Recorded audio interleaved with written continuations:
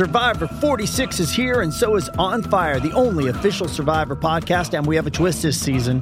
The winner of Survivor 45, Dee Valladares, will be joining us every week. We're going behind the scenes of the biggest moments, the how and the why things happen, and the strategy and analysis you can only get from someone like me, a Survivor winner.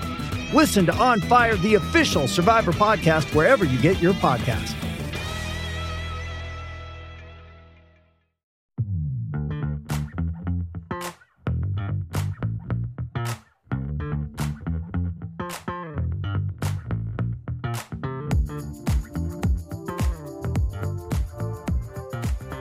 Hello, and welcome, ladies, gentlemen, fanatics of all ages, to the post-deadline episode of Phillies Therapy, where we are recording in the wake of a flurry of moves, and a flurry of good moves for a change, from your Philadelphia Phillies this strange August 2nd trade deadline. Yesterday saw a flurry of action. Did I use that term already? I think I did. It was a long day yesterday. The Phillies were very active in addressing multiple needs for their roster. They did not stand pat. They made moves. They made additions. They made additions by subtraction.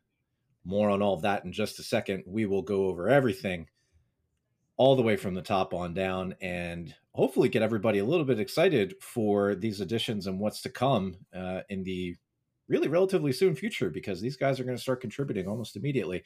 Joining me, of course, as always, as I come to you live from the eastern shore of Florida, St. Augustine, back up in Atlanta, Georgia, the Athletic Philadelphia's Matt Gelb. Matt, how you feeling after yesterday? A little tired. I'm sitting in a booth right now at Truist Park. A bunch of Phillies pitchers are throwing on the field. It's the morning still, but they're playing at 12:20. This is a great bit of scheduling here. But yeah, I assume what you want to talk about is the waiver claim of Andrew Vasquez.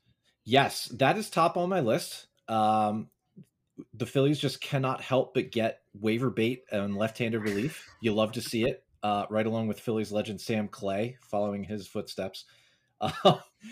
Yeah, I will be the first to admit that I truly know nothing about Andrew Vasquez. No, of course, the obvious things need not be said, but we will say them anyway. The big moves yesterday were actually a series of 3 acquisitions, 3 separate trades. So anybody who listened to our episode a week or two back heard the over-under of 2.5 major league trades for the Phillies this deadline and picked the over. Congratulations. You win nothing but pride. The 3 moves were, if you missed them somehow, some way, happy to be sharing some positive news with you if you have. The Phillies traded catching prospect Logan O'Hoppe to the Angels for Brandon Marsh. They traded ascendant 33rd round starting pitcher, well, we'll just call him pitcher right now, Ben Brown, to the Cubs for David Robertson, our old friend from a couple years back.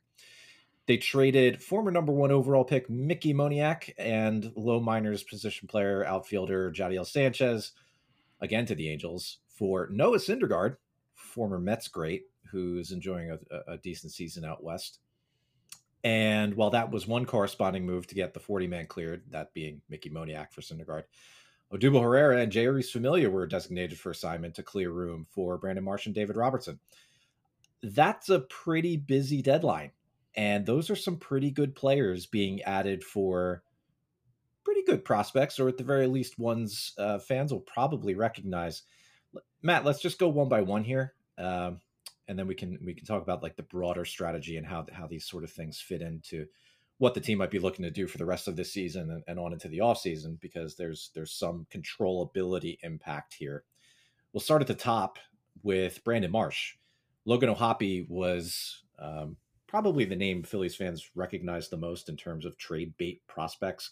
We've talked about him multiple times here on this show. We kind of figured writing was on the wall. This guy was going to get traded. He's blocked at the major league level. The Phillies have a pretty decent amount of depth at the catching position, especially in the upper minors. And it just seemed like there was no real logical fit for Logan O'Hoppe on this team moving forward. And so they flipped into the Angels for a 24-year-old former top 50 global prospect who has struggled in his first full season's worth of major league plate appearances, but who carries an excellent defensive reputation. That's Brandon Marsh. Not only does he carry an excellent defensive reputation, he has one of the most amazing beards I think I've ever seen. I hope he doesn't cut it, and I'm glad we're not the Yankees, and glad we're not mandating a facial hair trim to get imported. But Matt, this is a cash in that we kind of expected with Logan O'Hoppe, but maybe not necessarily the return we expected to be to see him used for.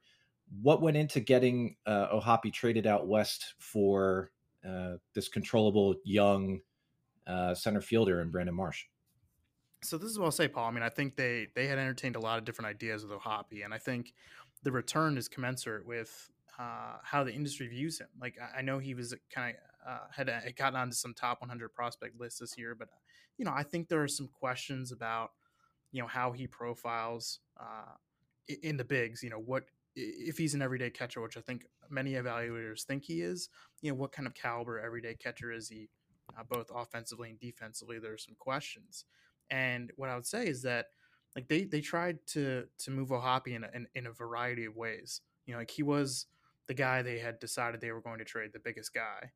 And they had tried marketing him as a centerpiece in a package for a controllable starter, a couple different guys, and they were shot down on that. I mean, they were told that, a controllable mid-rotation type guy like Tyler Mahle, for example, Jordan Montgomery,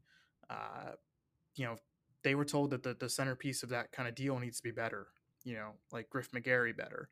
And they weren't willing to move McGarry. The three guys that they were pretty steadfast about not dealing were Andrew Painter, Mick Abel, and Griff McGarry.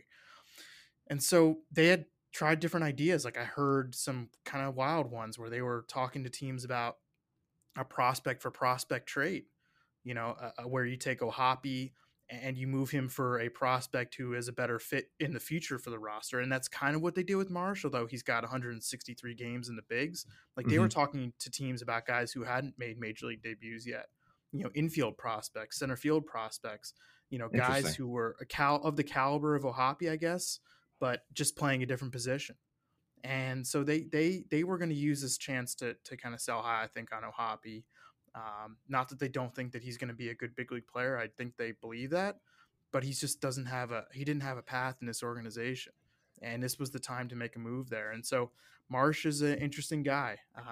Phillies are obviously quite high in him, given that they moved O'Hoppe for him. I heard that they talked to a lot of different teams about center fielders. Like I heard, take any young controllable center fielder in the major leagues right now and just assume the Phillies were on him trying to trade O'Hoppe for that guy. Does that include somebody like Brian Reynolds, maybe, who's making a bit of money, or was this just Reynolds, younger guys? No, younger guys. The Pirates are not going to move Reynolds. They had told teams they weren't going to move him. Go look at some NL West center fielders. Okay, those were some guys the Phillies had poked around on, and I don't know if there was any traction there. I just know that they had been trying to pull out a young center fielder for O'Hoppe. They decided that was their best path. Marsh strikes out a lot. It's no secret. I mean, they had Kevin Long and some other hitting people look at video, do some background work, and it wasn't just yesterday. I mean, they had done a pretty decent amount of work on Marsh over the last few days, from what I'm told. They think they can do some work there. I mean, he was, like you said, Paul, like a pretty big prospect. Oh, yeah. The swing and miss is concerning, but, the bar in center field isn't high. Although when you're trading O'Hoppe, which is one of your better prospects, not your best, one of your better prospects, you want to get something decent in return. And I think Dave Dombrowski noted that, look, we only sacrificed 1 year of control in this trade, which I know nobody likes to hear executives talk about, players in terms of years of control. But right. He's not wrong. I mean, Marsh has got 5 more years of club control after this season. O'Hoppe obviously would have 6 whenever he reaches the majors. So I get the thinking there. I think Marsh is a fascinating challenge for the hitting team here. If they can make this guy just a little better, all of a sudden you've got a young everyday player kind of locked into a position on the field, which is not a bad thing for this club, considering they've invested so much money in left field, right field, DH, catcher. The middle infielders are going to come off the books this offseason. But yeah, I mean, they've invested quite a bit of money in positions on the field. So a controllable, young, productive, everyday center fielder, that's great. I don't know if it's going to be Marsh. Like the strikeout rates are unbelievable. Yeah. Yeah, I mean that's the problem. If you pull up his page and you look at some of these numbers, they're concerning. They are definitely concerning. And I think one of the things that was coming up, I in my infinite wisdom decided yesterday would be a good day to host a collaborative talk radio show type thing with a Twitter space. I'm And sorry I what wasn't able to get on no, that. no, I was that's like, I think everybody understood what you were up to. No, but what came up with Marsh were there were concerns. There were like legit concerns. Like, is this guy really going to be any kind of upgrade over what was shipped out? Which is, a pretty low bar, like you were saying. Some of these numbers are pretty scary. That strikeout rate over 36% entering today. That is that is not a red flag. That is a purple flag. That is a deep shade of bad. And so you have to kind of put blind faith, I think, into what you were talking about with this hitting team strategy of trying to figure out what's wrong there. Because I think what we're seeing with this graduation of Brandon Marsh is something that we've been experiencing on the Philly side with this failure to convert a top prospect from minor league prospect into successful major leaguer, especially on the offensive side. I mean, Marsh was never a big power guy in the minors. He hit 10 home runs in one professional season. Like, we're not expecting this guy to be Carlos Beltran or Bernie Williams or something like that. no, The I think what bigger, you're hoping is that he's like an on base, a defensive, a plus defender who gets on base. yeah, for sure. And I feel like even if all he brings is the glove, as long as the bat doesn't turn into more of a black hole or more of a vacuum than it currently is, because it's not good right now and you do not want to see it get worse. But as long as he brings the glove, you can deal with that for the rest of this season and probably the start of next season, bare minimum, and then think about what else might need to be done. It would be nice, and it is nice, to have that kind of reputation now, that defensive reputation in the middle of these corner outfielders. Because as we've been seeing, the corner outfielders are bad. And Bryce Harper's not going to be back out in the field this year. It sure seems. We'll see. You think he's going to try and get back out in the field before the season's over? I do. I don't know if it's going to happen, but I know it's going to be. They're attempting it. Yes. Okay. All right. Well, that'll be nice. That would be a bit of an upgrade over Nick Castellanos.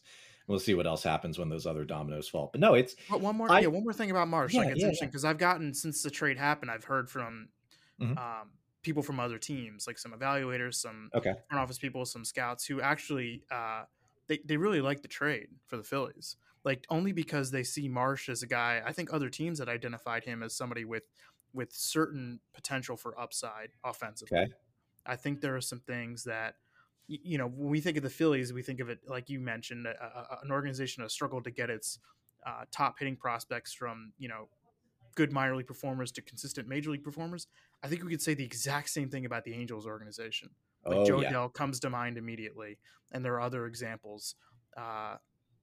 So it's not as if they're pulling him from an organization that has a good reputation for that, and they failed Brandon Marsh and had a success with others. I think you're pulling him from an organization that has similar problems has had similar problems to the Phillies, and I think there are reasons to believe that there is potential for upside here. Whether the Phillies are the ones to unlock it, I don't know, but I think it's a decent bet. I do. And on O'Hoppe, I guess just to close out the book on him, for those who might have been or may be disappointed that this is the return for O'Hoppe, who may have thought that O'Hoppe was better used for perhaps a more impactful starting pitcher. They tried. Well, yeah, but what can we say? Like, was it a case of over? I hesitate to say overrating, but it was because Logan O'Hoppe is a legit prospect. He is a top 100 caliber guy. But there are flaws to his game. He is not a flawless prospect. He is not, Adley Rutschman.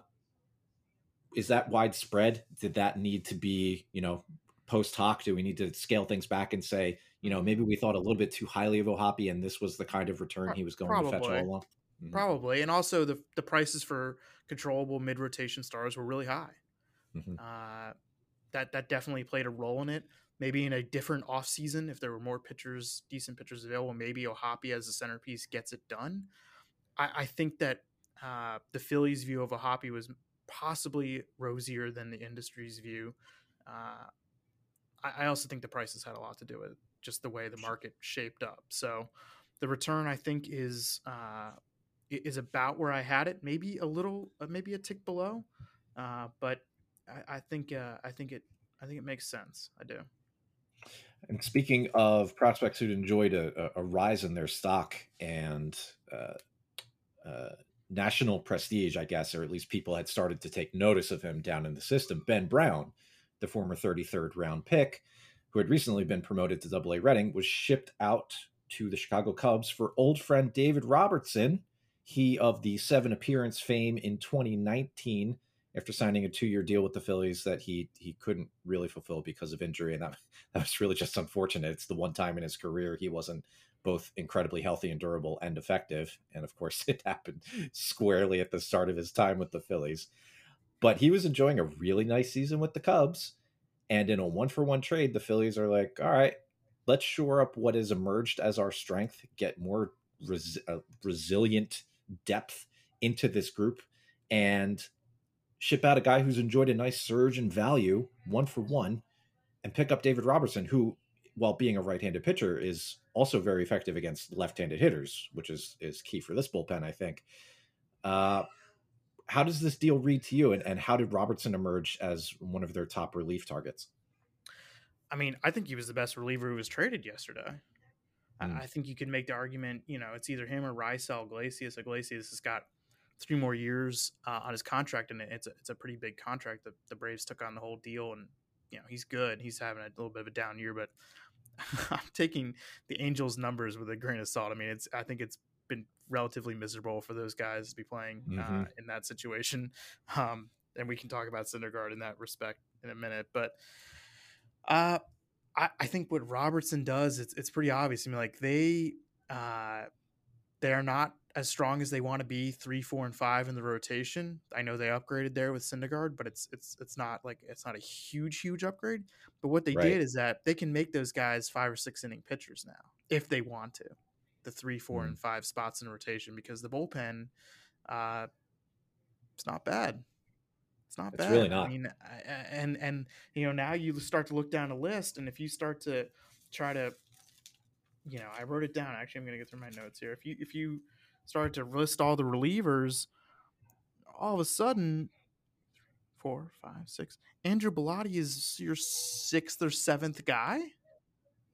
The guy who's at the very top of strikeout rates of all relievers this year. Yeah. I mean, like you start figuring out, and if you have a starter who goes 5 innings on back-to-back days, you feel like you have really good options in your bullpen on that second day, even if you've had to use your relievers for 4 innings a day before. I think their strategy here is how can we think we're going to be good in a short series, how can we make it even better? And Ben Brown, a tremendous development story for them, a tremendous scouting and development story. Oh yeah, absolutely. And look, like this is what you do. You cash in, and we talked about this, Paul, weeks ago. I mean, Ben Brown was a guy who had trade written all over him. Yes. And yes, like, did you want to see it through and see what happens with him? No question.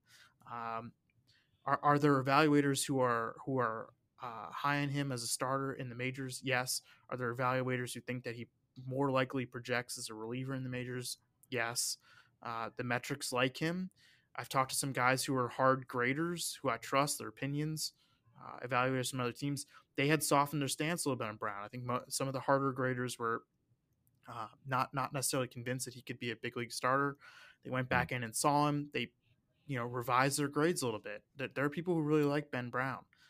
This was not nothing that they gave up. But I also think that when you're pulling down probably the best reliever, definitely the best rental reliever who was traded at the deadline, this is the kind of piece that you trade. And Robertson, his stuff is back. Like the numbers are excellent. His numbers on back-to-back days are excellent. His numbers against lefties are excellent. There's a certain trust with Rob Thompson and Dave Robertson. Rob had him for years in New York. I also think that Robertson does feel like he kind of owes it.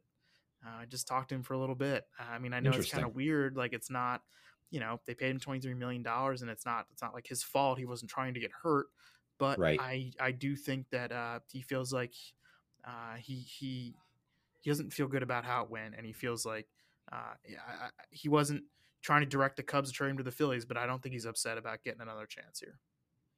I think I was tipped off to the idea that Robertson was really back, or at least close to his former self, when the Rays picked him up late last year. Because I know it's kind of easy to lean back on this at this point, but that is an organization that really doesn't put a kind of commitment out there to players unless they really think they see something. They really think they understand something. Something just looks right to them. They so rarely misfire on things like this that the odds are in your favor if you think, oh, okay, they're probably onto something there. And while he didn't look incredible, he did have a really nice run coming back from what was essentially 2.5 years away from major league pitching, and pitched some innings even in the playoffs for them. He's been then almost predictably really good in Chicago, like you were mentioning. The walks are a little high, but I think that's kind of what you're going to get out of this Phillies bullpen as a unit right now. They're not really afraid of walking guys. They're not going to, they're not going to shave their stuff in order to try and paint or aim it a little bit more. They're strikeout guys through and through, maybe with the exception of Brad Hand. And that's just going to come with the territory. So be it.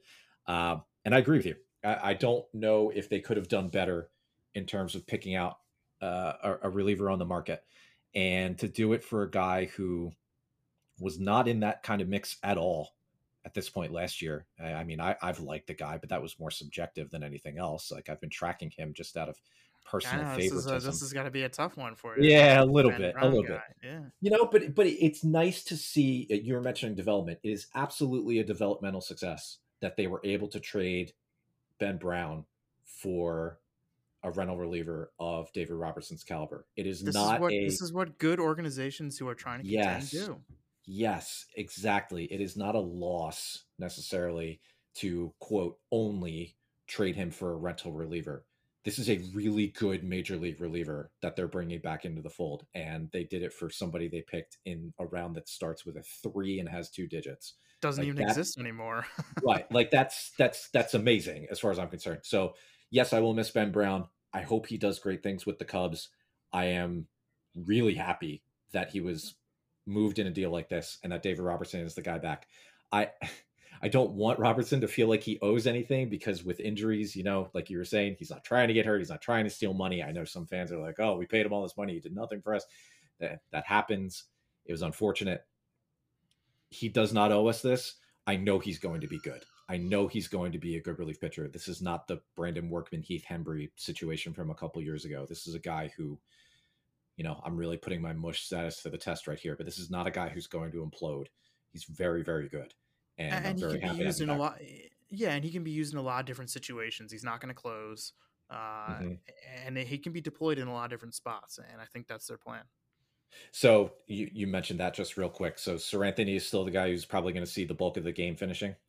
Yeah, and if it's a patch in a ninth with a bunch of lefties in its hand, but okay. Yeah, my expectation is that Robertson acts as a de facto setup man.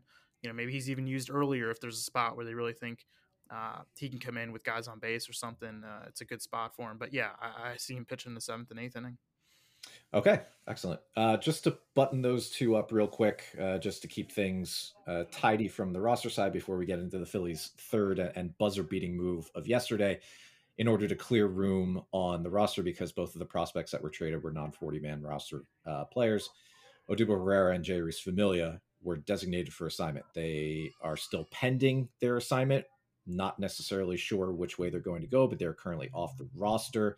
They were 2 of the more maligned players for a variety of reasons on this team. So even before we get into, adding a defensive upgrade in Marsh with potential upside and adding a really nice bullpen arm in David Robertson, the Phillies got better just by trimming the fat and getting rid of a couple of mistakes. Is there any indication, Matt, on the team side what they're trying to do with these 2? There's probably not much of it. Well, they can't trade them now, but there's probably not much room for guys like this in the minors. I don't know if they would outright them. What's the situation here? Yeah, I think both will become free agents and sign minor league deals elsewhere. That's my expectation. Yeah, I know that there's a thing about Herrera because he was previously outrighted that he can refuse the outright assignment. I would And imagine still get paid. Yeah, he can. yeah, It's about right. It's not even about being able to refuse the assignment. It's that he can refuse the assignment and still get paid. exactly. So I would imagine he'll be elsewhere regardless of what the official transaction is. Okay, so Yeah, and bye when bye farewell. we're looking at right, and we're evaluating the trades, right? We look at what we evaluate it by looking at okay, what did they give up to, and what did they get? But you Mhm. also the other part of the analysis is who is that player that you acquired replacing on the roster, Yes, exactly. and the upgrade is quite obvious. I mean, they took probably roster spots 24 or 25 and 26 on the roster, and made them better. And I think it was they addressed obvious holes and they subtracted two of the worst players in the roster. So they got better. And continuing with that theme, I love that we can continue to think so positively about these moves because they really do look good on paper. The last trade of the day, 10, 15 minutes before the deadline hit. And I think there is a little interesting context to that I'm sure you can tell us about. Another trade with the Angels as the Phillies picked up former Met great Noah Syndergaard in exchange for Mickey Moniak and Jadiel Sanchez, who is a switch hitting relief prospect down in the lower minors. Noah Syndergaard, of course, as many of you recognize, spent 5 seasons, no, parts of 6 seasons, I should say, with the Mets. They were injury riddled. He spent a lot of time on the shelf, but when he was healthy, when he was pitching, he was one of the most electric arms in the game. He is not currently that guy anymore. He is not pitching quite the same way as injuries are wont to do to pitchers. He has had to change his game a little bit. That is not to say that he isn't still effective, but he is now more of a mid rotation kind of guy, at least the way he's been pitching so far this year. And that's okay because, like we were just talking about, the Phillies were looking to upgrade the fifth starter shuffle that they were currently rolling with Bailey Falter and Chris Sanchez and Nick Nelson, although under different circumstances last night. They've picked up a guy who, even if he's only going 5 innings a start, like we were also talking about earlier, the bullpen is now better behind him. And this is a guy who is built for starting, and he can get through the lineup a couple of times. And in exchange, they ship out a guy who had completely fallen out of favor with the organization, Had who no the future. fans, yeah, the fans no longer cared about. It was obvious that things just it was done. It was done. It's more writing on the wall. I guess that's one of the common themes here is that for different reasons, all of the guys who were shipped out, it really just seemed like it was time for them to go, whether positively or negatively connotated. Jadiel Sanchez is an extra, People like outfielder who him. people Yeah, do. I don't know too much I've about him, talked to but I've heard people his who name. like him. He popped up in Instructs last year. The batted ball data was good. Like in some scouts who saw him in Instructs, kind of put him down as a guy. And there's not a lot of guys in terms of Yeah. position players in the Philly system. So this is a guy like he might be something, but he's very far off.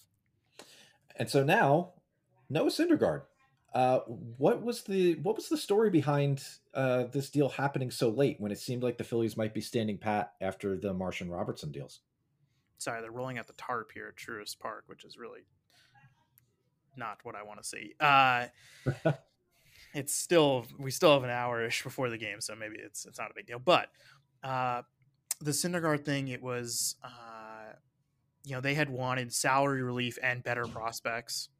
The Phillies said, "Sure, we'll give you one or the other," and I think that legitimately the Phillies were pretty sure they were not going to get a starting pitcher. I think they thought that Syndergaard was going to go to the Blue Jays. I think the Blue Jays thought they were going to get Syndergaard. They kind of pivoted at the last minute too. They got Whit Merrifield, and I think that might have influenced some of this. But in the end, the Phillies gave the Angels a salary of almost $8 million. It's like $7.5 million that's left on Syndergaard's contract, and they still gave them like two, like okayish prospects. Like I would love to know like what the prospect ask was from the Angels. I haven't found that out. I'm guessing it was a pitcher, like not the top three pitchers, not an Abel McGarry or Painter kind of thing, but maybe like an Eric Miller type. It's just speculation on my part, but I think the Phillies would rather have given up, guys like Moniak and Jadiel Sanchez while taking on the money which is a great way of wielding, one of their resources. I mean, they should we've always said, like, why don't you just pay down the deals at the deadline and give up less prospects? And it goes two ways. It's the trading team isn't always like, oh yeah, just take our money, we'll take the worst players. Like, usually the trading team is happy to just assume the rest of the money and if they get better prospects back. In this case, the Angels were clearly trying to get rid of money. I mean, they dumped Raisel Iglesias' contract onto the Braves. They were happy to get rid of the $8 million owed to Syndergaard, and the prospect package didn't have to be as good. So, look, I mean, Moniak, it's disappointing. I mean, he was the first overall pick, and we've talked a lot about Mickey Moniak, and it's not worth relitigating all of it now, but it's still disappointing that in the end he ends up getting traded for a rental, back of the rotation starting pitcher. And he's had to pay down the salary too in that contract. In that trade. So, I mean, not great. It's not great, and it was clearly, this was something that was going to happen, and clearly had been trending this way for a long time. And you can point to a lot of different things along the road that should have been handled better with regards to Moniak on both sides, both him and the team. This isn't all on the team. I think some of it's on Mickey Moniak too. So I don't know what his career. I don't know what the future holds for him. I do think he's a big league player, Paul. I don't know how where you stand on that. I don't think he's a big league regular. I think at best he's a big league platoon player. At worst, he's probably like a fifth outfielder.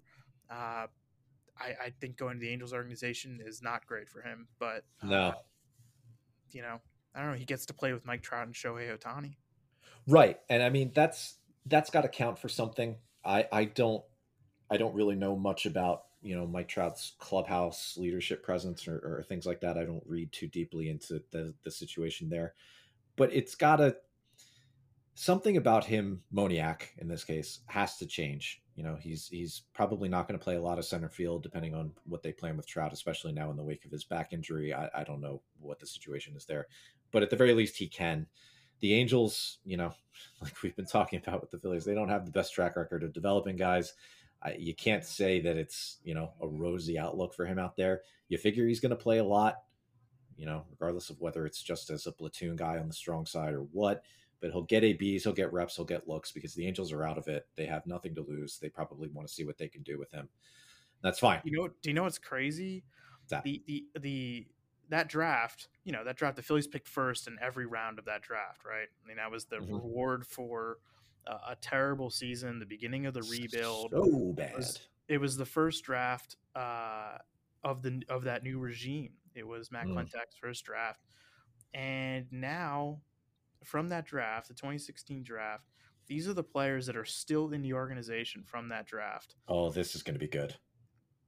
11th rounder Josh Steven, who took a pitch to the face, a really terrible injury in spring training. Oh, I heard about squad that. Game. Yeah. Rubio Armenta threw a pitch that hit him right in the face, and it was brutal. I mean, he broke a lot of bones in his face. He has not played the series out for the whole year. He was an 11th rounder outfielder, a big bonus actually. Derek Hall, 14th rounder in the Major leaguer. Jonathan Hennigan, a lefty reliever from the 21st round. Trevor Bettencourt, a right-handed reliever in the 25th round who missed about 3 years and just got back to Double-A as pitching. And that's it. It's not good. And now, they turned Moniak into Syndergaard. Kevin Gowdy was a second pick. They used him as part of the Kyle Gibson package last year. Jojo Romero, they turned him into Edmundo Sosa. Cole Irvin, probably is the most productive player from that draft. They go figure. $1 for him, and he's had a nice little career here for the A's. That's it.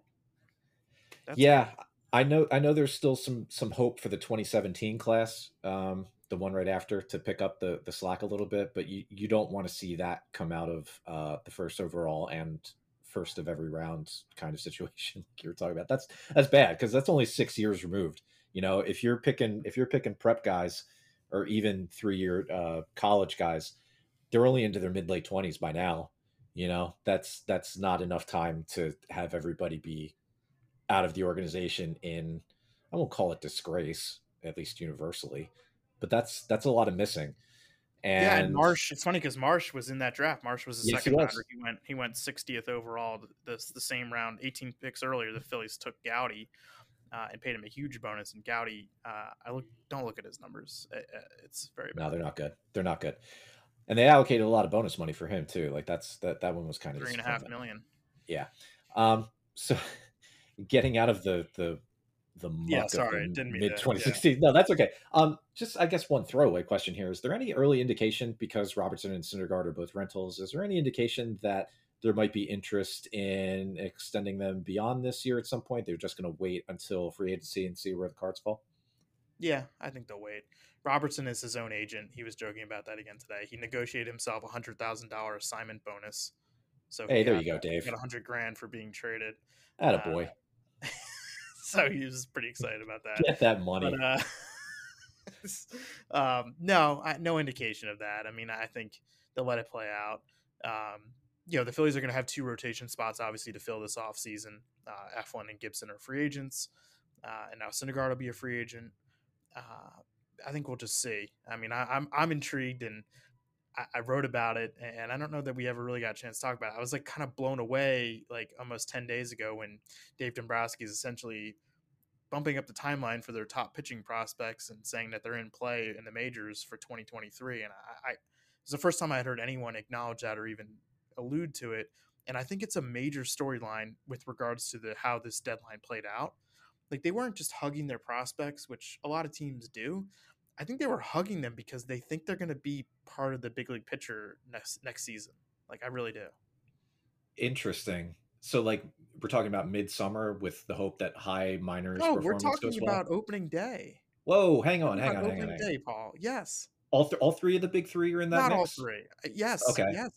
Yes. I mean, I'm not saying all 3 are going to open the season on the roster, but I think all 3 are in play. All 3 are going to be in big league spring training. And Dave Dombrowski he's done this. Like, Rick Porcello, go back, you look, and I know there's some bad examples too. Right? Jeremy Bonderman. Rick Porcello yeah. made his debut in the majors on an opening day roster a year and a half after he was drafted as a 20-year-old pitcher. And that's exactly what Andy Painter would be next year. And I'm not saying it's going to happen. I'm not. But the fact that Dave has opened the door to this, I think it's fascinating. And I think it's a way for them to try to weave – they're trying to figure out how do we get the most out of this team while our core group of players are in their prime still. And I think part of it might be trying to push these pitching prospects if they're good enough to do it. Like, I would not be surprised if Andy Painter ends up making a start at AAA to end the season. The AAA season goes longer than the rest of the minor league affiliates. If you'll remember, it goes about 3 weeks longer now. They changed it last year. So the other affiliates are done. I wouldn't be surprised if they just give him a taste there. I don't know, man. Like, I think he's kind of in play for next year. I think all 3 guys are.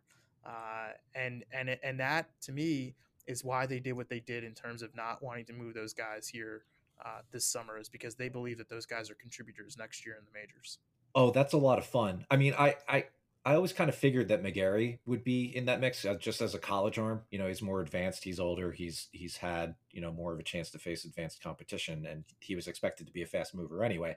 But to hear that potentially Abel and Painter as recent prep draftees, Painter especially because he's 1 year more recent, that's very interesting to me. I never really thought about it from the perspective of 2023 impact from them directly, because my mind was starting to drift to the point of, okay, they kept their top chips. They kept all 3 of them. They were not traded. They didn't go for anybody.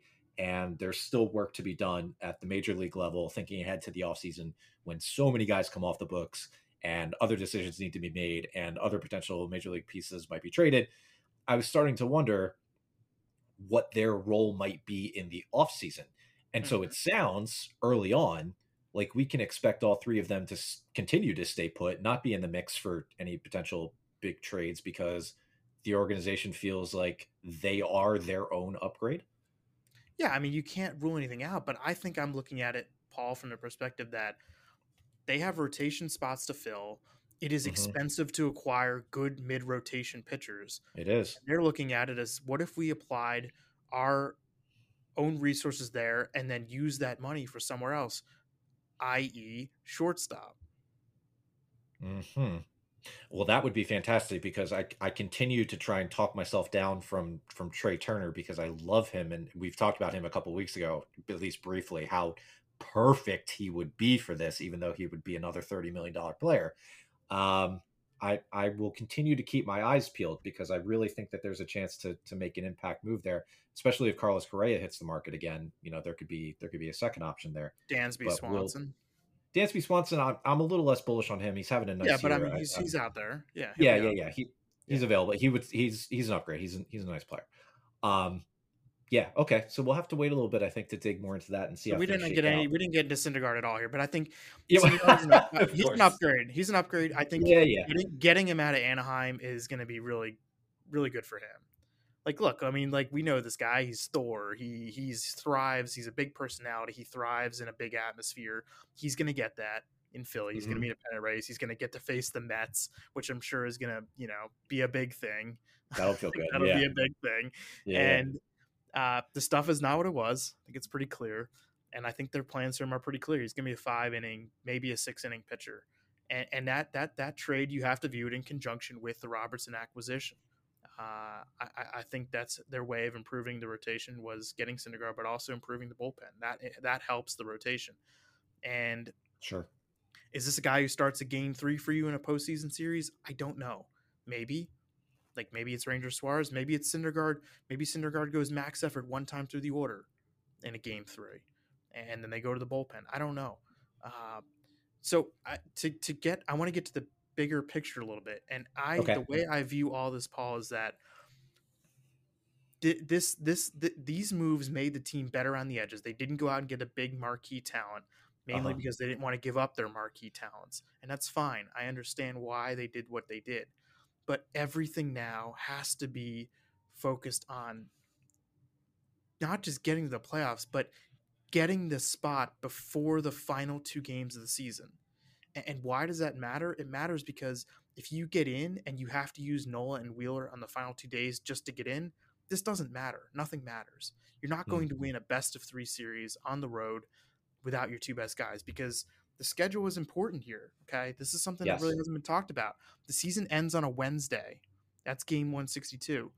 The wild card round starts on Friday and it goes Friday, Saturday, and Sunday. There are no off days. No off days. All on the road.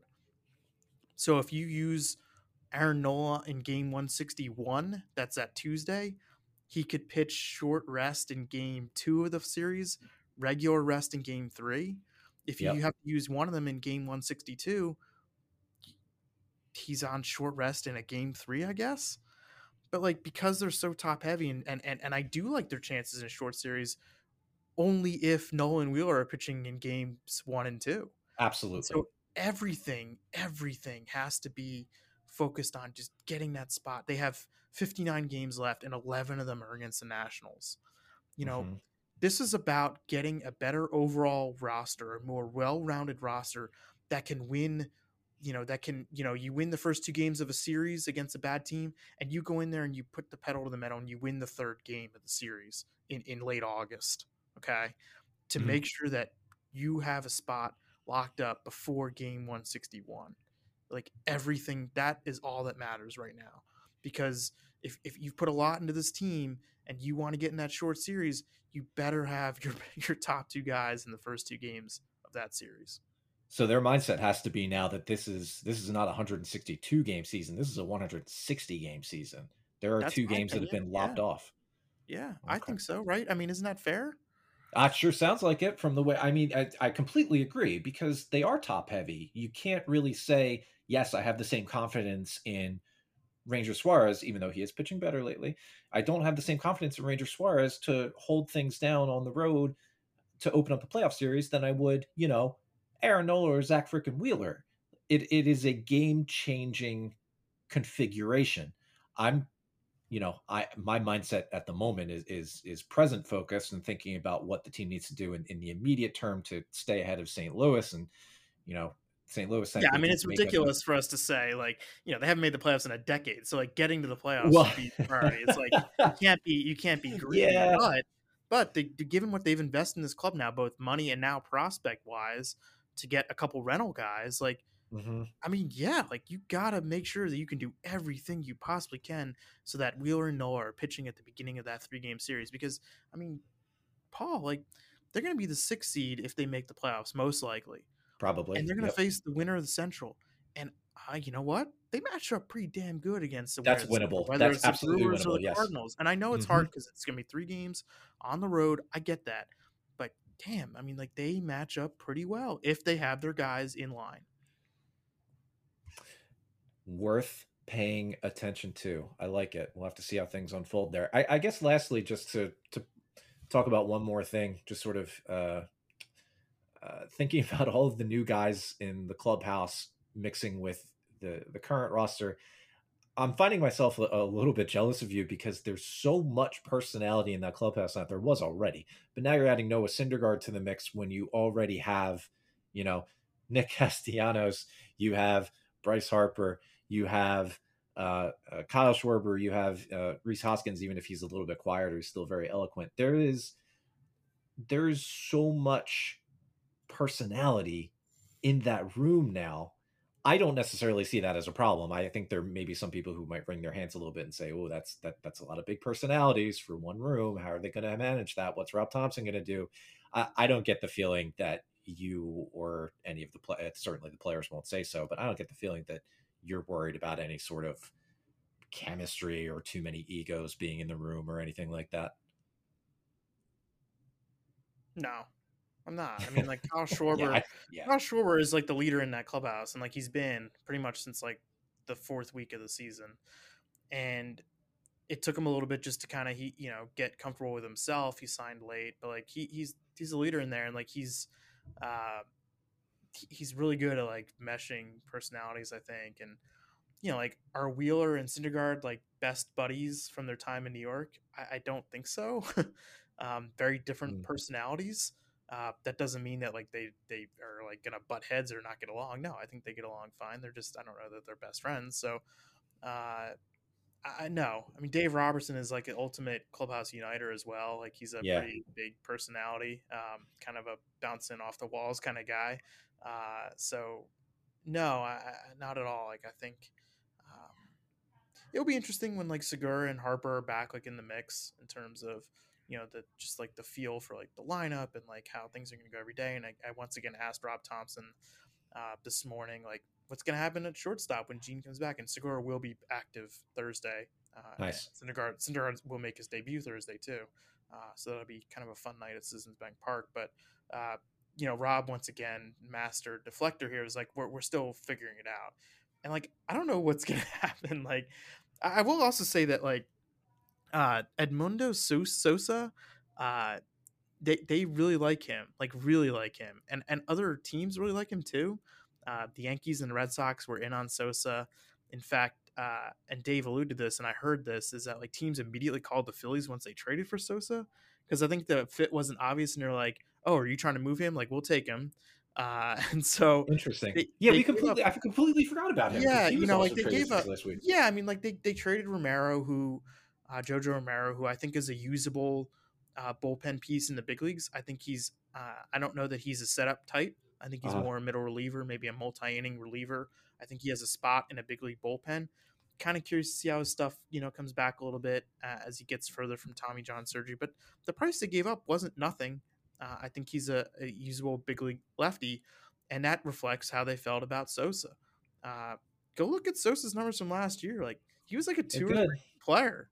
Yeah. I mean, he was kind of good. And like he just gives them another option this offseason as they're again trying to figure out. I think his acquisition is less about now and more about 2023, like trying to figure out, where pieces fit and everything. Like he is, probably on the 2023 roster. I don't know that he's an everyday guy. Some people in the organization think he might be. Really? There's offensive upside there. Yeah. I mean, they wanted to see, what happens if they give him if they get him here and maybe make a few tweaks with him. Again, I don't know there's a lot of immediate playing time for him, but I think this is an acquisition that was made thinking about possibly next year. Interesting. All right, well, that's something to keep an eye on. All right, we'll wrap it up there. We'll start focusing back on the road ahead for the Phillies, who finish up their 2-game road series with the Braves, hopefully bouncing back a bit from the bullpen game mess that was Tuesday night's 13-1 loss. Spencer Strider is really you good. know, yeah. Spencer Strider is really good. I mean, he might be. I don't want to say. I mean, like, he's really good. He's really, really good. Just another one of those Braves factory guys that they just churn out, immediately successful. I'm not jealous or bitter. Why would you think that? But anyway, this short series finishes up, and then the Phillies go home to play the Nats for 4 games. The Nats, who are a withered husk of a team right now, that's a prime opportunity to rack up a few wins. Then the Miami Marlins. It's a division home series for the rest of the week before they travel to play the Mets for a big series. So we've got interesting things ahead.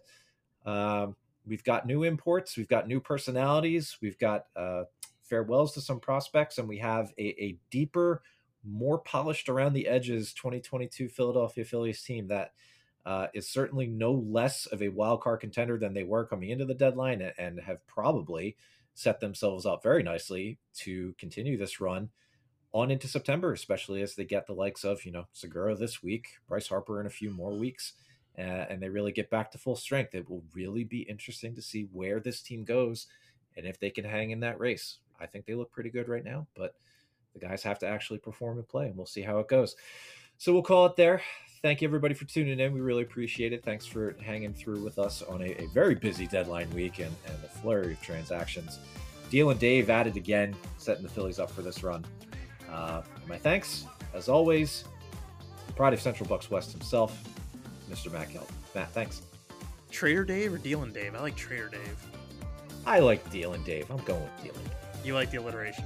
I like the alliteration. I'm a sucker for alliteration. Deal and Dave. Thanks, everybody.